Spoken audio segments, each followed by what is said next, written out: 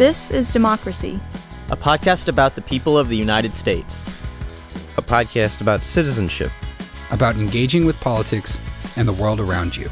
A podcast about educating yourself on today's important issues and how to have a voice in what happens next. Welcome to our new episode of This is Democracy. This week, we are going to discuss the legacies of the Civil War and other elements of our past that deeply influence our current difficulties with democracy in the United States. How does understanding the Civil War and its legacies help us to better understand our current predicament? And how does it help us to think about new measures and mechanisms for addressing the needs of our democracy today? That will be the subject of our conversation. It happens to be the subject of my new book, Civil War by Other Means, America's Long and Unfinished Fight for Democracy. This book has just been published. I spent many years working on it, and I am very happy that today we get to talk about it in this episode, and we'll have maybe one more episode on it for our podcast. And I'm even happier that Mr. Zachary Suri is going to serve as the interviewer. We're going to turn things around today, and he is going to interview me. And in fact, a number of our loyal listeners have emailed me and texted me to ask that we do this. So, Zachary, are you ready to play this role? Yes. How hard can it be? Oh, I think you relish the opportunity to put me in the hot seat. Before we do that, though, Zachary is, of course, going to read an original poem for us today. And before he reads this poem, I must reveal to our audience that Zachary is now the Austin Youth Poet Laureate, which is to say he has been selected as the youth to manifest and represent the possibilities of poetry to our entire community. Zachary, this is a big honor, one that's richly deserved, as all of our listeners to your poetry know. And I just want you to know how proud I am of you. Congratulations. Thank you. How does it feel? It feels good. Yeah. Lots of work to do still. What kind of work? Well, more poems to write. Yes. More work in the community. All right. Well, let's see what you can do. What's the title of today's poem? Every season goes. Let's hear it. At moments when the orchards bloom, the harvest mixed with bullets, and the apples bruised fall down bloodied mountains, make them into cider. Make them into cider. But don't think that in a lean-to in a forest far from us, you will escape the pull of memory. When the orchards bloom, when winter wind pulls them back again to barrenness, we must, each time, when every season goes, once again remember. It was the winter of our discontent, then it was the spring that ended many springs, for many the last they'd ever see. And even in April it was fall. In April 1865 it was all falling. They were fallen. It was the summer of our wildest misjudgments. At moments when the orchards bloom, do not think you have to wait. Do not think that a century hence you must stay, chained to, enchanted with the lying ghosts. There are cherry trees budding somewhere else, other orchards, other dreams. Do not think you have won, because only sometimes you find a cannonball in your pink carnations, because only sometimes you remember the truth. It was the winter of our discontent, but it was also the summer we disappeared. This was the spring to end all springs, but on top of the hills, barren, overlooking a scorched earth, scorched people, marching to a promised land, we were, somehow, for them, invisible. Others saw us far too clearly. And at moments when the orchards bloom, do not think in vain of leaving, or hold dearly to how the world seemed when you were 5, and suppose the world to end at a coffin, and held history to be, somehow, an apple you could never taste. I really love the range of emotions in that poem, Zachary. What is that poem about? I think this poem was really about the ways in which the history of the Civil War in particular, but also all of American history, are all around us. Even when orchards are blooming and they seem hidden, or the violence can seem so far away, but that at the same time there is hope in uncovering that history, in recognizing that history, and in choosing to remember. Right, and how an autumn of discontent can become a summer of possibility. I love that, Zachary. Well, the floor is yours. You can ask the questions of me, and I hope our listeners will enjoy this conversation and will buy the book, too. Civil War by Other Means, America's Long and Unfinished Fight for Democracy. Zachary, tell us what we should think about. My first question has to deal directly with the first two chapters of your book, which take place in April 1865, which comes up directly in the poem I just read. In particular, of course, the assassination of Abraham Lincoln by John Wilkes Booth. And my question for you is that many scholars before you, and including yourself, have chosen to focus and to write extensively on the North's reverence for Lincoln after his death and his sort of semi-martyrdom, particularly that famous funeral train from Washington to Springfield. But in your new book, you posit a sort of parallel martyrdom for his assassin, John Wilkes Booth, in the South. What does this insight tell us about the early years of Reconstruction? And do you see this dual martyrdom as somehow continuing to this day? It's a great question, Zachary, and you're absolutely right. Lincoln's assassination makes him a saint in the memory and iconography for many people in the North and other parts of the country. But what I wasn't aware of until I did this research and until you helped me with this research were the ways in which there was a parallel martyrdom for John Wilkes Booth. He was seen as a great hero by many, not just in the South, not just in the former Confederacy. And this took many forms. There were all sorts of newspapers in Texas, Georgia, Tennessee, elsewhere that wrote after the assassination of this as a conspiracy by Republicans, that they had killed Lincoln and Blaine Booth. Or, more commonly, the conspiracy was that Lincoln was about to unleash a worse set of crimes, and that Booth knew about this and was stopping him from doing that. One way or another, the blame was placed on the victim, Lincoln, rather than on the assassin. And there were many, many articles, many of which we quote in the book, that discuss the ways in which Booth is seen as a hero by Confederate supporters. Why is he seen as a hero? Not just because he killed Lincoln, but because he's seen as standing up to Yankee power, to Union power. What does this tell us? I write in the book about how this captures a very different sensibility.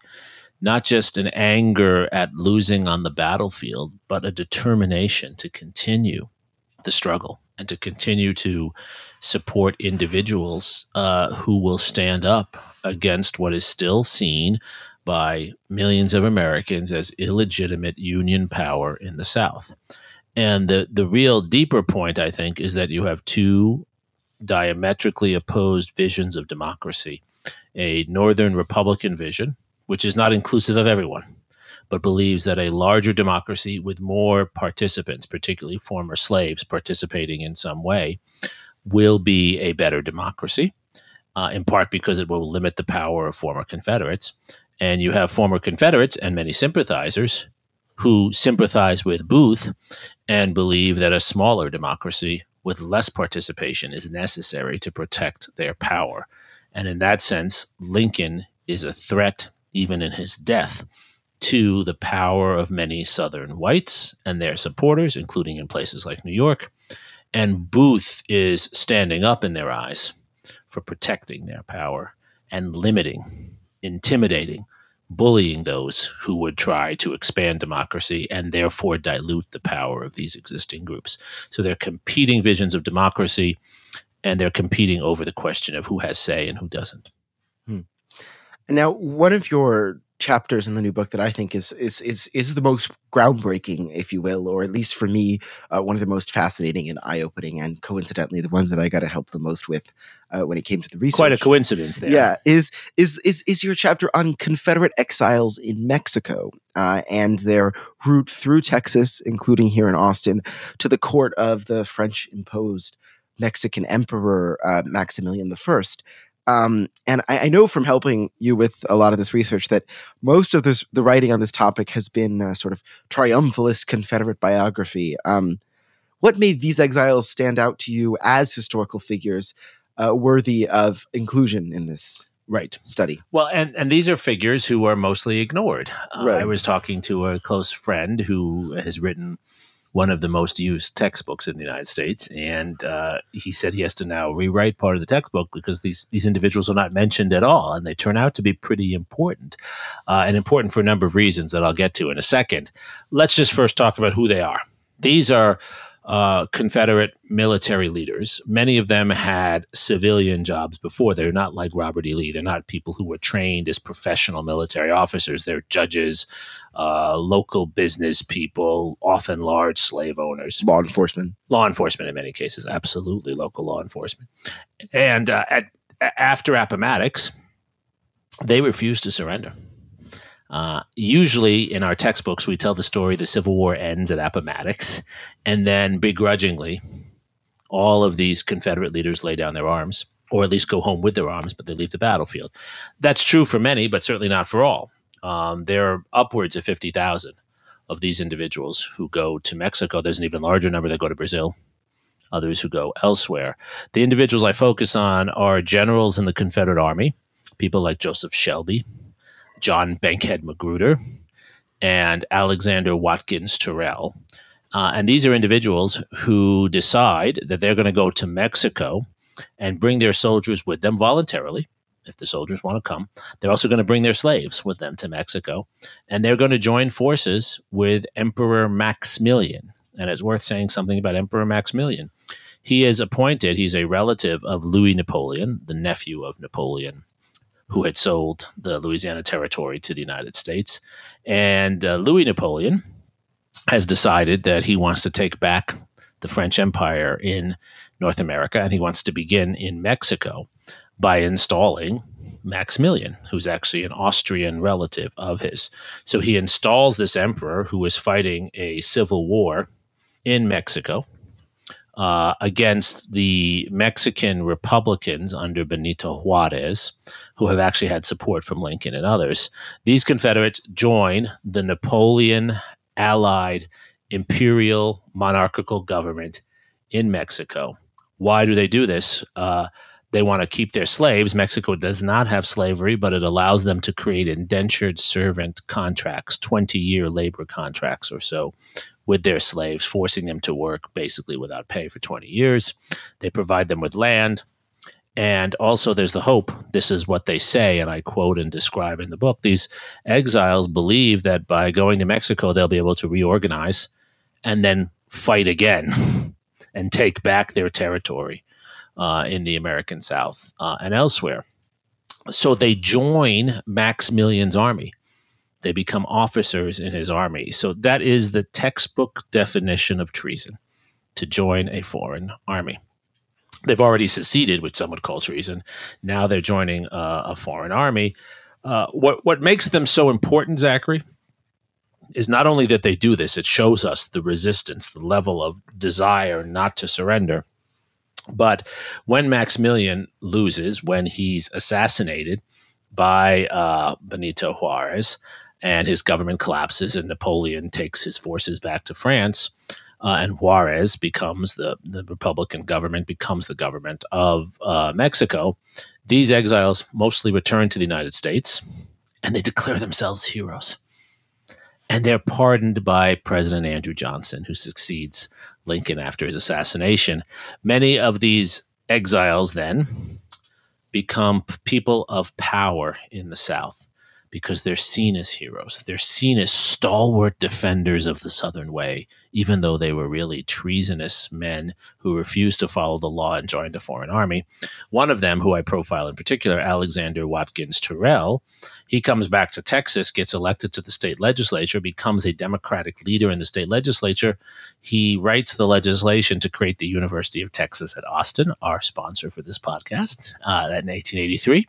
And he also writes the voting laws in Texas. And the voting laws he creates remain on the books through the mid-20th century. Guess who doesn't get to vote under these voting laws? He also creates the white primary. From the late 19th century through 1944, until a Supreme Court decision in 1944, the Democratic Party in Texas, which is the only party really that has any chance of getting people elected at that time, has a primary for its candidates every election year, and it does not allow non-whites to vote in its primary. So even though some non-whites can vote in the general election, they can't vote in the primary. And the argument was that it was that the Democratic Party was a private entity, so it didn't have to let everyone vote. So until 1944, thanks to Alexander Watkins Terrell, this former exiled treasonous individual who comes back because of the laws he wrote, non-white people don't even get to choose the candidates who run for office in Texas. So why is this important? These exiles, they come back and remain powerful individuals. They set the course of part of our nation because they're pardoned and because people wanted to move on. Yeah. Rather than prosecute them for their crimes. And now we have a county in Texas named after Terrell. That's correct. And we have many things. There were statues to many of these figures. There still are some in some areas, but there were many statues of them around the country until recently. Right, and they came to represent the United States. Terrell was ambassador pluripotentate or something like that to the Ottoman Empire. That's correct. He was appointed by Democratic President Grover Cleveland for his work on behalf of the Democratic Party. He was appointed to be ambassador to the Ottoman Empire. Yeah, well, on that note, I did want to ask, I think the book takes a very sort of Texas approach to understanding the Civil War, which is rather unique considering that Texas, in terms of population and maybe in terms of where the major battles were fought, is often left out of major histories of this period. One of the aspects of this history, this Texas perspective on the Civil War, I think, is that connection to the Mexican resistance to French rule. And I did want to ask, do you see in some way this history of Mexican resistance to Maximilian as a sort of parallel story to the end of the Civil War, not only helpful in understanding Reconstruction, but also maybe as a sort of counterexample of what could have happened if the promises of Reconstruction had been fulfilled? It's such a smart question, Zachary, and I think it's spot on. And I don't think it occurred to me until I was really into the writing. For those who haven't written a book, and I hope everyone listening will write a book soon, you learn a lot as you're writing the book. It's not as if you do the research and then write. You write and continue researching. And it became clear to me that this was not a story of only one side. This was a story with many sides to it. So just as I have a chapter that profiles the courageous African Americans, many former slaves who joined the Union Army, and the enormous difference that they make, their legacy is also a part of our legacy. There is the legacy of those on the other side of the border, so to speak, Mexican Republicans around Benito Juarez and others who were trying, like their Republican counterparts, some of them black and white, on the northern side of the border.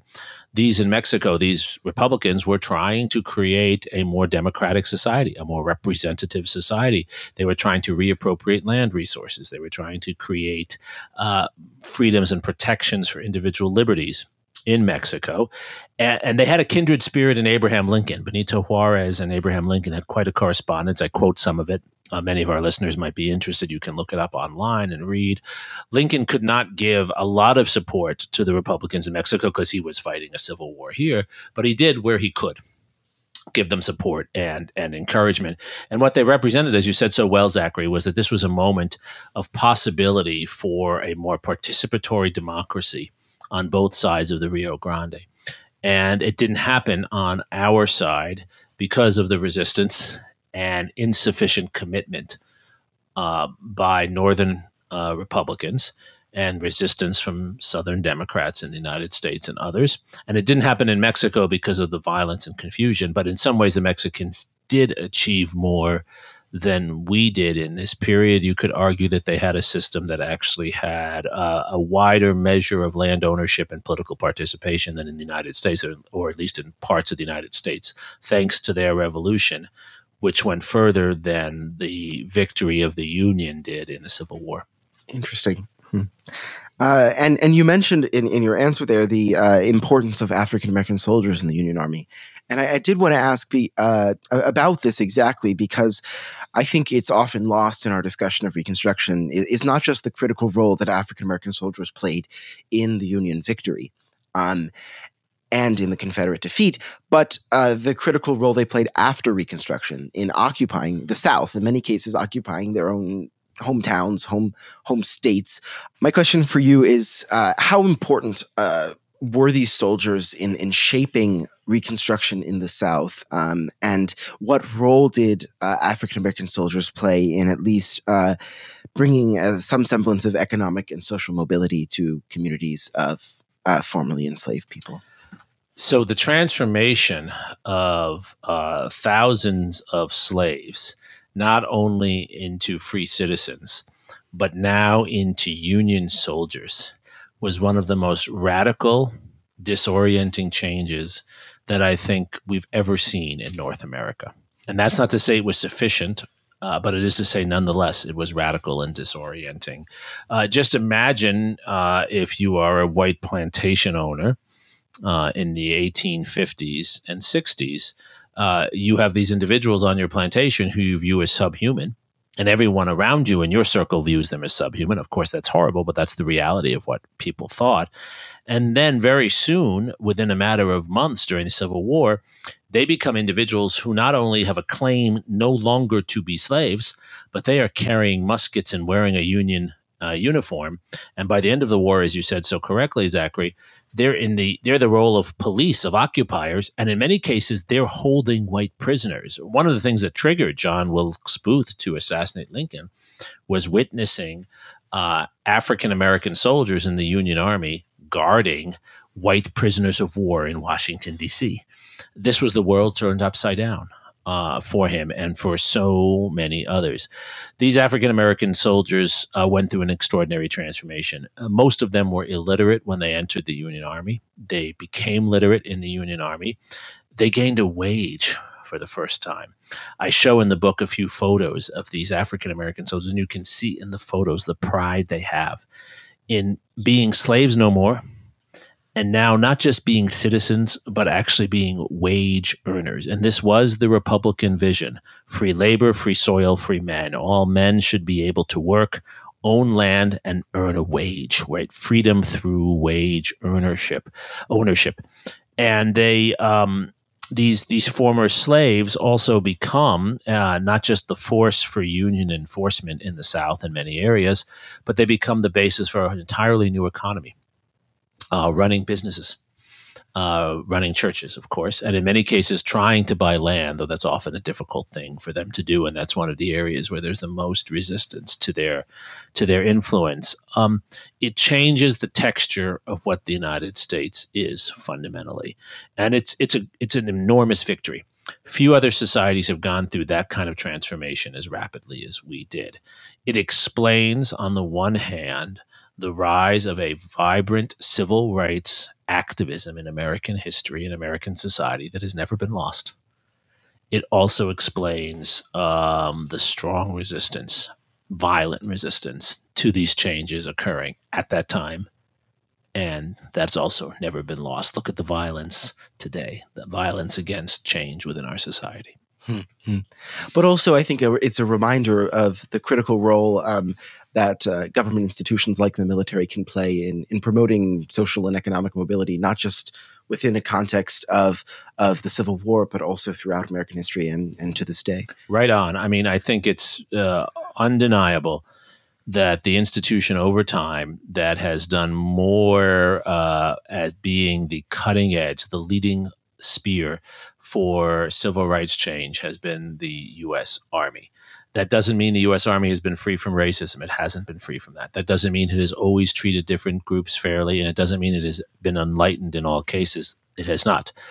But time and again, at critical moments, it has been the Army that is the first place that new groups who have been excluded can break into American society, and it's for a very obvious reason. In times of war and other kinds of conflict, the U.S. Army needs bodies, and they need those bodies to be trained, sustainable, and self-supporting, which is to mean that they need to be trained and educated, they need to earn money, and they need to be able to govern themselves in a sense. So this is true definitely during the Civil War. That's what the Emancipation Proclamation is all about.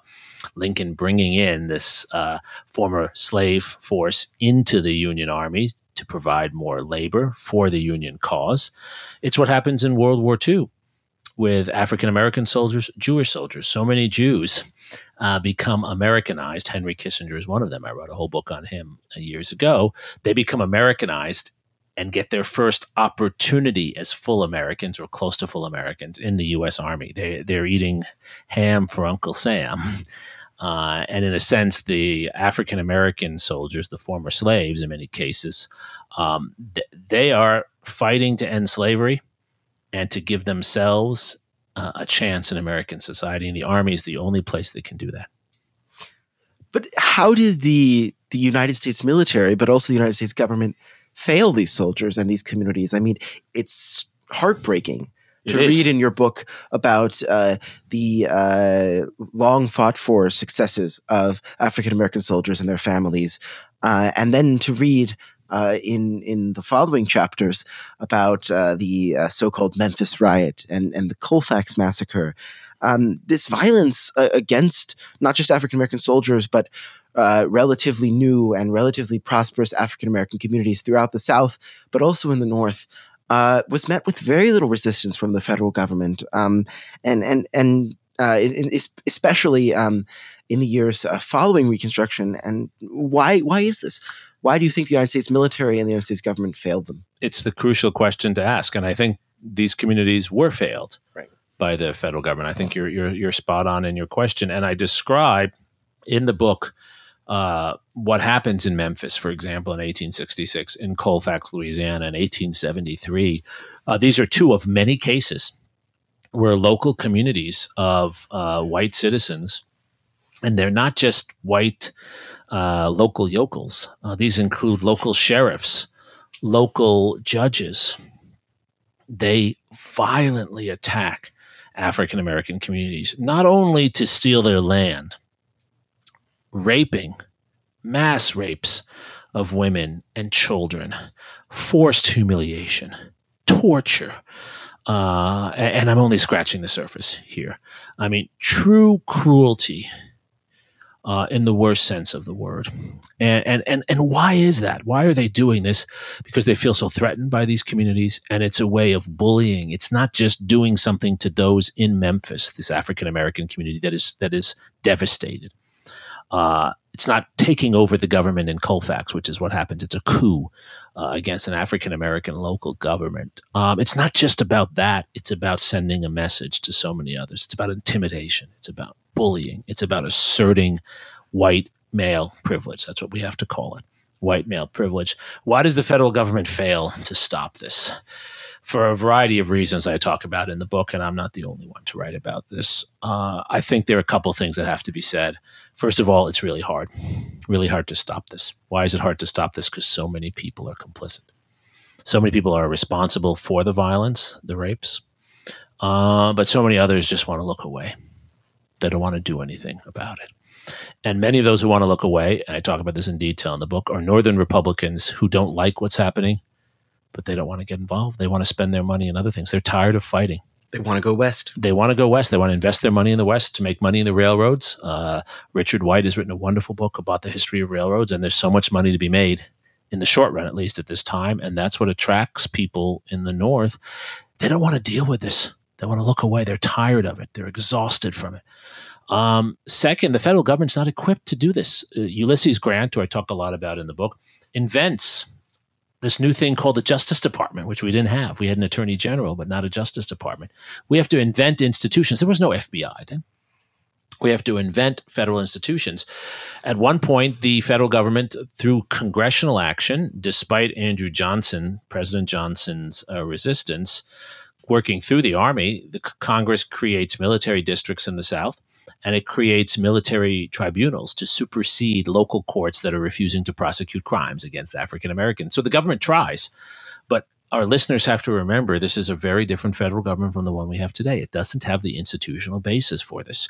And if there's ever a case to be made, Zachary, for why we need government, it is this. If you don't have government institutions to enforce the law fairly across the whole nation, you will give cover to those in local communities who want to simply use power to maintain their control. And that's a big part of what happened. So it's Northern Republican interest in other things and frustration and a decision not to invest in this. It's a decision to pull the U.S. Army out.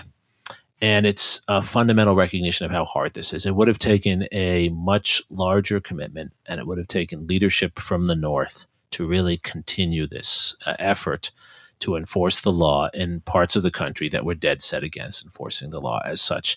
And I think one important takeaway here is that, and it's really where the title of the book comes from, Zachary, the war doesn't end when the traditional battles are over. You've got to maintain the commitment long after the war has, quote, ended at Appomattox if you want to achieve what the war is about. It's very easy and very common to win the war and lose the peace. Yeah. But amidst this this horror, there is, and you talk about this in the book extensively, a remarkable resistance and flowering of African American communities across the country. And you title this chapter "Citizens." How do these courageous individuals offer an alternative citizenship, an alternative to this sort of willingness to look away of Northern Republicans that you see as having fundamentally failed to keep these promises that they made? I think it's one of the most remarkable parts of the story, Zachary, and has so much to teach us today. Former slaves and many of their white supporters, they recognize that citizenship is essential. And what does citizenship mean? It means participation. You cannot change the system if you don't get in and make a difference from within the system. You cannot just fight it from without. You probably have to do a bit of both. And they are committed to working their way into the system. And in the early years after Appomattox, a very large number of African Americans, who I talk about in the book, are elected to Congress. There's one in the Senate. There are African Americans elected to state legislatures, especially in the South. And they are working through the system to make their voices heard. They're also building their own communities. This is the predecessor to the Booker T. Washington vision, which we don't appreciate today because separate doesn't seem equal to us. And of course it's not. But Booker T. Washington, who lived through this period, what he recognized was you have to seize citizenship by building your own institutions that can work with the existing institutions, your own businesses, your own local governments, in some cases your own protection forces, your own police. And the African American community that I talk about in the book, and many of their white supporters, they're remarkably stalwart, determined, and courageous in their efforts. There are stories, countless stories, of African Americans walking 3-4 miles to vote, waiting in line for hours and hours. And of course, this doesn't solve the problem, but it makes a huge difference. It also sets a legacy and a model for later activists. Look, let's be clear about it. If you read about this and write about it as I have, you come away realizing that the most important thing we can learn for today is wherever we have an opportunity to participate, we have to participate. We have to force our way to the table if you're being excluded from being at the table. And these communities do this with remarkable bravery. It should also be said that African-American women are often providing all of the support for this to happen. That becomes a story all the way through the history of civil rights in the United States, providing the organizational skills, providing the communication, providing the food and clothing. So there really is a community commitment. And anyone, these are Grant's words actually witnessing this, anyone who doubts the desire for democracy among minorities hasn't actually looked at what they're doing. Yeah. And on that note of what we can take from this period and why it matters, you begin your book with the insurrection on January 6, 2021, and the first Confederate battle flag in the Capitol Rotunda. And why that moment? Why does that moment begin your book? And is that in some ways a continuation of this Civil War by other means? Well, I wanted to sink in for everyone that as many Confederate flags as were flown by the Confederacy and then by its apologists thereafter, and by people, who love the Dukes of Hazzard and other things where, Confederate flags become part of our iconography, there was never a Confederate flag in the capital of the United States until January 6th of 2021, when it was forced in by a group of insurrectionists trying to stop the peaceful transfer of power. That's extraordinary. That tells us how threatening, dangerous, and damaging the events of January 6th, 2021 were. My point in starting there is that this history is not only background, it's foreground to our world. And I show in the book not just the Confederate flag and talk about Kevin Seafried, the person who carried it in there. And there's an interesting story there for people to read in the book. But also the gallows that was created on the Capitol Mall, which was basically a hangman's setup to hang Mike Pence. And it was to do the most 19th century of crimes, to lynch someone. Those crimes continue through the 20th century too, but it is a quintessential 19th century post-Civil War crime to lynch a black man who's violated the law. Here they wanted to lynch the vice president of the United States. Why do I open with this? Because this shows us clearly, undeniably, that the arguments, the rhetoric, the techniques of the 1870s are alive and well. And they're alive and well because we haven't been able to get them out of our institutions. Most Americans are not repeating the attitudes of the 1870s, but our institutions have provided continued home and protection and have allowed people, some people, to pursue and use those attitudes to weaponize them. And someone like Donald Trump comes along and he empowers that, he encourages that. And our institutions have not gotten rid of it. The Germans have been thinking about this for a long time. We could learn from the Germans. Susan Nyman, who we had on our podcast, wrote a wonderful book about this. Even if we have changed our attitudes, our institutions carry old attitudes in them, and they require reform to get those old attitudes out. And if those attitudes are allowed to remain in those institutions, they will be deployed by others. What does it mean to say those attitudes are still in there? It is to say that the institutions protect certain kinds of behavior and haven't done enough to prevent those kinds of behavior. What did we see on January 6th, 2021? That paramilitary violence was occurring in our society and organized in our society by the Proud Boys and others. What did we see on January 6th, 2021? People would deploy symbols that we had allowed to linger in our society, like the Confederate flag, that will mobilize hate. What did we see on January 6, 2021? That demagoguery was still accepted and treated as normal by some parts of our institutions. I'm not arguing for any kind of purge. What I am arguing for is just the opposite, is a serious recognition, a diagnosis of the ways in which the past, some of the darkest and most dangerous parts of our past, are alive and well in our practices, in our institutions, normalized in our behavior. And I'm not for any kind of assignment of guilt to any individual because of what happened in the past. But I am for assessing our institutions and how they can be reformed so those elements from the past are not allowed to continue to leach onto them like viruses or like cancerous tumors. And we could start with something like voting.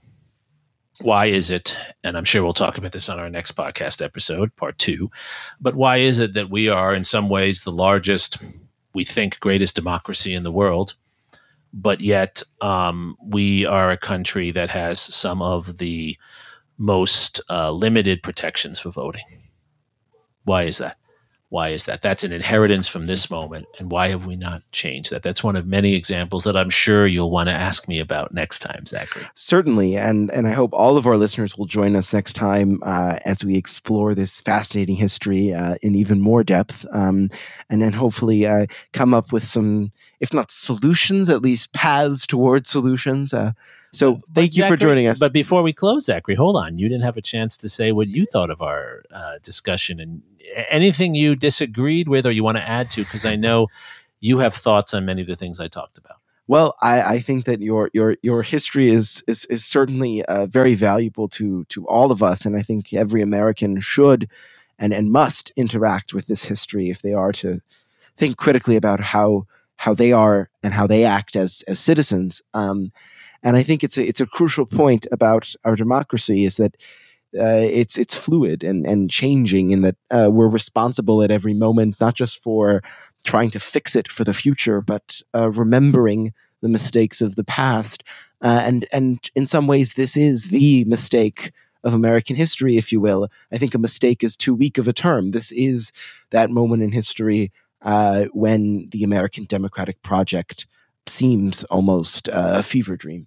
And I think that it's important for all of us to take ourselves back to that moment and be willing to see our country in that light, if only for a moment. Well, and it echoes so much of your poem as well. That's really, really wonderful, Zachary. It is such a privilege for me to be able to talk about this with you for our listeners. I hope people will take a look at the book, Civil War by Other Means, America's Long and Unfinished Fight for Democracy.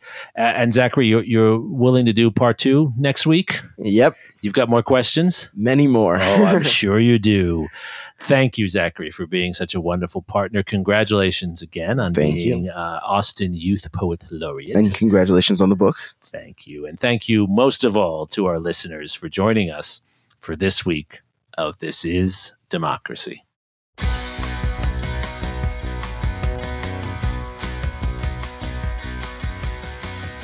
This podcast is produced by the Liberal Arts ITS Development Studio and the College of Liberal Arts at the University of Texas at Austin. The music in this episode was written and recorded by Harris Codini. Stay tuned for a new episode every week. You can find This Is Democracy on Apple Podcasts, Spotify, and Stitcher. See you next time.